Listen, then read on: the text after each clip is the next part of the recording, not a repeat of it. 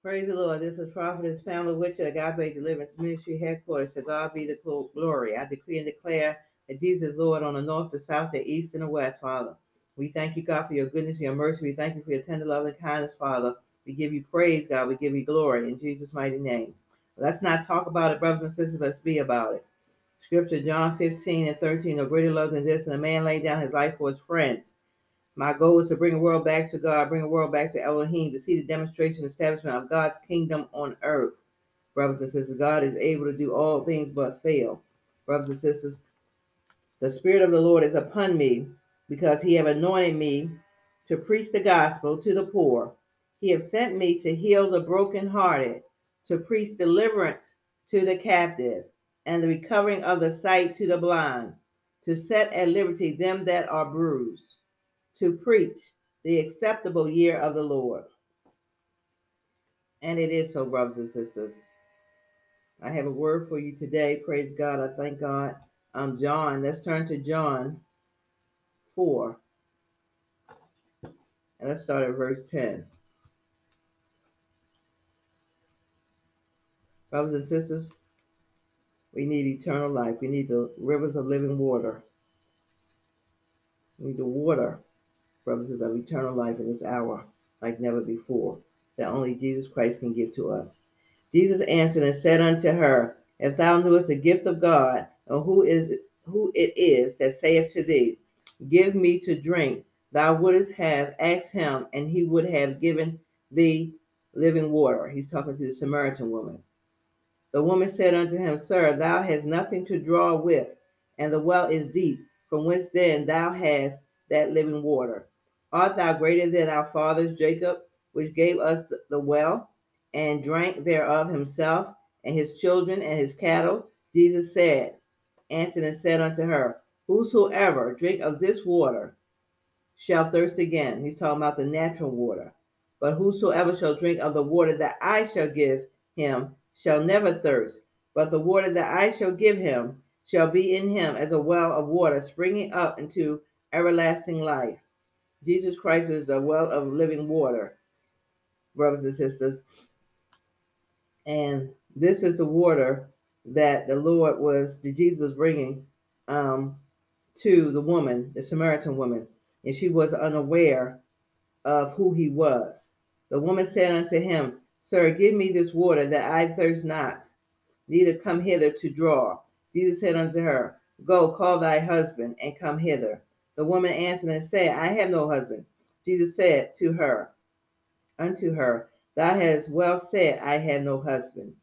For thou hast 5 husbands, and he whom thou now hast to not thy that is not thy husband, and thy saidest thou truly. So he's addressing her sin. Brothers and sisters, it's important that we confess our sin to Jesus Christ, for he knows the sin that's in our life. So he addressed her sin for a reason, because he came to set her free, brothers and sisters.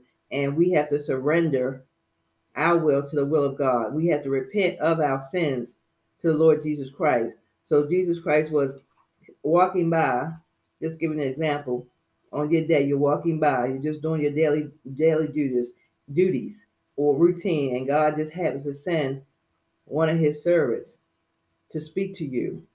The Lord wants to speak to your heart. God wants you to confess your sins to him, not to us, but to him, so that he can forgive you of your sins. Repent of your sins. Turn from your sins and turn to the Lord Jesus Christ in this hour. Because I promise you, brothers and sisters, Jesus Christ is passing by. The hour is later than we think. It's time to give our hearts, those ones that's backslidden, those ones that's not saved, back to the Lord Jesus Christ. The woman said unto him, Sir, I perceive that thou art a prophet. Our fathers worship in the mountain, and ye say that in this Jerusalem is a place where men ought to worship. Jesus said unto her, Woman, believe me, the hour cometh, when ye shall neither in this mountain nor yet at Jerusalem worship the Father. Ye worship ye know not what. We know what we worship, for salvation is of the Jews. But the hour cometh, and now is, when the true worshippers shall worship the Father in spirit and in truth. For the Father seeks such to worship him. God is a spirit, brothers and sisters, and they that worship him must worship him in spirit and truth. How can you worship God when you have sin in your life, sin in your heart? So therefore, you confess your sins to the Lord Jesus Christ, brothers and sisters, because what we do is we want to hide our sins, which is hypocrisy. So we serving God while we still doing the things of the world. So therefore, we don't address our sin. We don't repent of our sin. So therefore, we will not have eternal life. So Jesus Christ came that we may have eternal life. Jesus' conversation with the Samaritan woman reveals his commitment to his heavenly Father purpose and his own inner desire to bring this person to eternal life. That's what Jesus came to do, to seek and save those that are lost. Jesus' consuming passion was to save the lost, brothers and sisters. There's no reason why you should be lost today because Jesus Christ had paid the price for humanity, a goal infinitely more important to him than food and drink. We must follow Jesus' example. We must be, brothers and sisters, about our Father's business. All around us, people are ready to hear God's word. We must find ways to speak to them and their spiritual need about Jesus who can meet their need.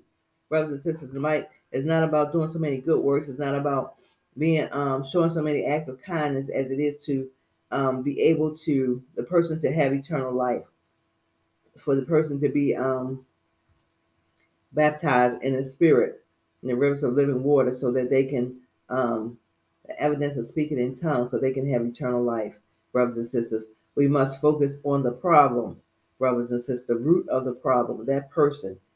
Um, when we think about how much time we have lost, brothers and sisters, not saying that the people don't need, our brothers and sisters don't need physical help, brothers and sisters, but the spiritual far outweighs the physical. Because if Jesus Christ came today, what good is a handout? What good is it being kind, brothers and sisters, and we have not addressed the situation of the person still in sin and not having eternal life, not addressing the person's sin, not praying for the person in sin, not leading the person in a repentance prayer, not explaining and teaching a person what are the steps of their salvation. Brothers and sisters, the hour is late. It's time for us to be about our Father's business. In Jesus' name, amen.